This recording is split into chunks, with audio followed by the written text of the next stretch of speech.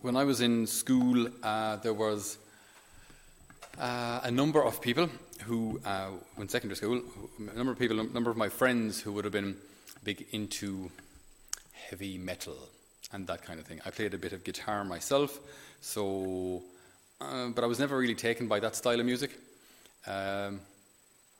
It's just a bit crazy, a bit thrashy, a bit, never mind satanic and everything else that goes with it, but it's musically never really appealed to me. But it did. I remember thinking about it afterwards, like, what is the appeal? What is the appeal of that kind of music? I think the appeal is that it feels powerful. Everything about it, like heavy guitar, heavy drums, heavy shouting, everything is just, it's got presence. There's no kind of gentle subtlety about heavy metal music. It's kind of in your face, boom. And I think when you listen to it as well, it's the kind of thing people listen to maybe in the gym, right? It makes you feel powerful, it makes you feel strong, it makes you feel tough, right? It makes you feel maybe even invincible, right? It makes you feel just a bit chunkier, which is, if you're a fella, it's a good thing. It's a long story, yeah. So, anyway. On the other hand, things like mercy, charity, love, generosity, forgiveness can all appear weak. Sometimes virtue appears weak, and other things that are maybe ridiculous appear strong. Maybe it appears weak to forgive. Maybe it feels more just, or it feels better to hold on to a grudge. Because if the person hasn't asked for forgiveness, well, why should you forgive them? If the person hasn't asked you for forgiveness, and there's no justice in just you saying, you're fine, it's okay, I forgive you. Something is wrong here. So you feel like there's kind of more justice served if you can hold on to that anger, and hold on to that grudge, and hold on to that problem, and never let them free of it unless they ask you, maybe even beg you for forgiveness. So it can feel more just, or it can feel maybe, to a certain degree, right to hold on to a grudge, or to do things that make us feel powerful, but in reality aren't. On the other hand, as I say, mercy and love can appear weak, but they're not. They're not. It takes so much courage, or virtue, or self-control to forgive, or to be merciful, or to love without counting the cost. If you look at today's gospel, it's the gospel of the Good Samaritan. If we know the story, so I won't go over it again, but just so we understand like a bit of the kind of the history or the politics behind what Jesus is saying. So Jesus is saying a man was on his way to Jericho from Jerusalem, and he falls into the hands of brigands, take everything he has had, and left him half dead. Now, who was passing by? And keep in mind who Jesus chooses. A priest was passing by and ignored him. So that's easy to understand in our day. If Jesus were saying the same example, he would probably say a priest. A Levite as well. These are the priestly tribe of the 12 tribes of Israel. So again, these are they should be people of a good moral standing, of a good moral example. So the priest walks by, the Levite walks by. And who stops and helps? A Samaritan. Now maybe we just think in our little naive bubble that the Samaritans were just neighbours to the Jews, and because we were so used to hearing a good Samaritan. Okay, the Jews considered Samaritans heretics. The Samaritans, they worshipped not in the temple in Jerusalem, so they were considered heretics. They were ousted from the Jewish community, so they were not viewed well at all. So Jesus is telling this example to Jews, and he's saying a Samaritan stops and helps this man. So he's being a bit provocative here now. So a Samaritan helps him, dresses his wounds, brings him to an inn, pays 2 denarii, 2 days' wages, and says he'll make good on any extra expenses that the man might incur over the next, who knows how long, couple of days, weeks, how long he'll be there. Okay. What does the Samaritan get for all of this? What does the Samaritan get for being good? What does he get? He gets a debt. Well, he now has to pay. Because sure, what if the guy stays there 2 weeks? And when he comes to, he's actually an alcoholic and starts drinking like crazy and runs up a mad bill, which then has to be charged to the Samaritan. But what if he's a really hungry chap and just eats out of house and home? And, who knows? What if he's got a taste for good wines or caviar? Like, you just don't know. Anyway, the point is, what does the Samaritan get for being good? It looks weak. It's risky to do what he did.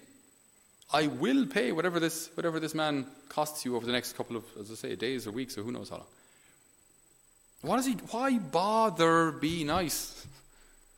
Why be good? I mean, he probably wasted half a day helping your man. If he's going to die, he's going to die. Poor thing, bless us. What can I do? I'm not a doctor. Do you know? Why be nice? I probably should answer that one, should I? Okay. I'm not in a bad mood. No. Why be nice? Being nice often looks weak. Being generous often looks weak. Helping others often looks weak. But it's not. This is where virtue starts to take root in our hearts, and it becomes a habit.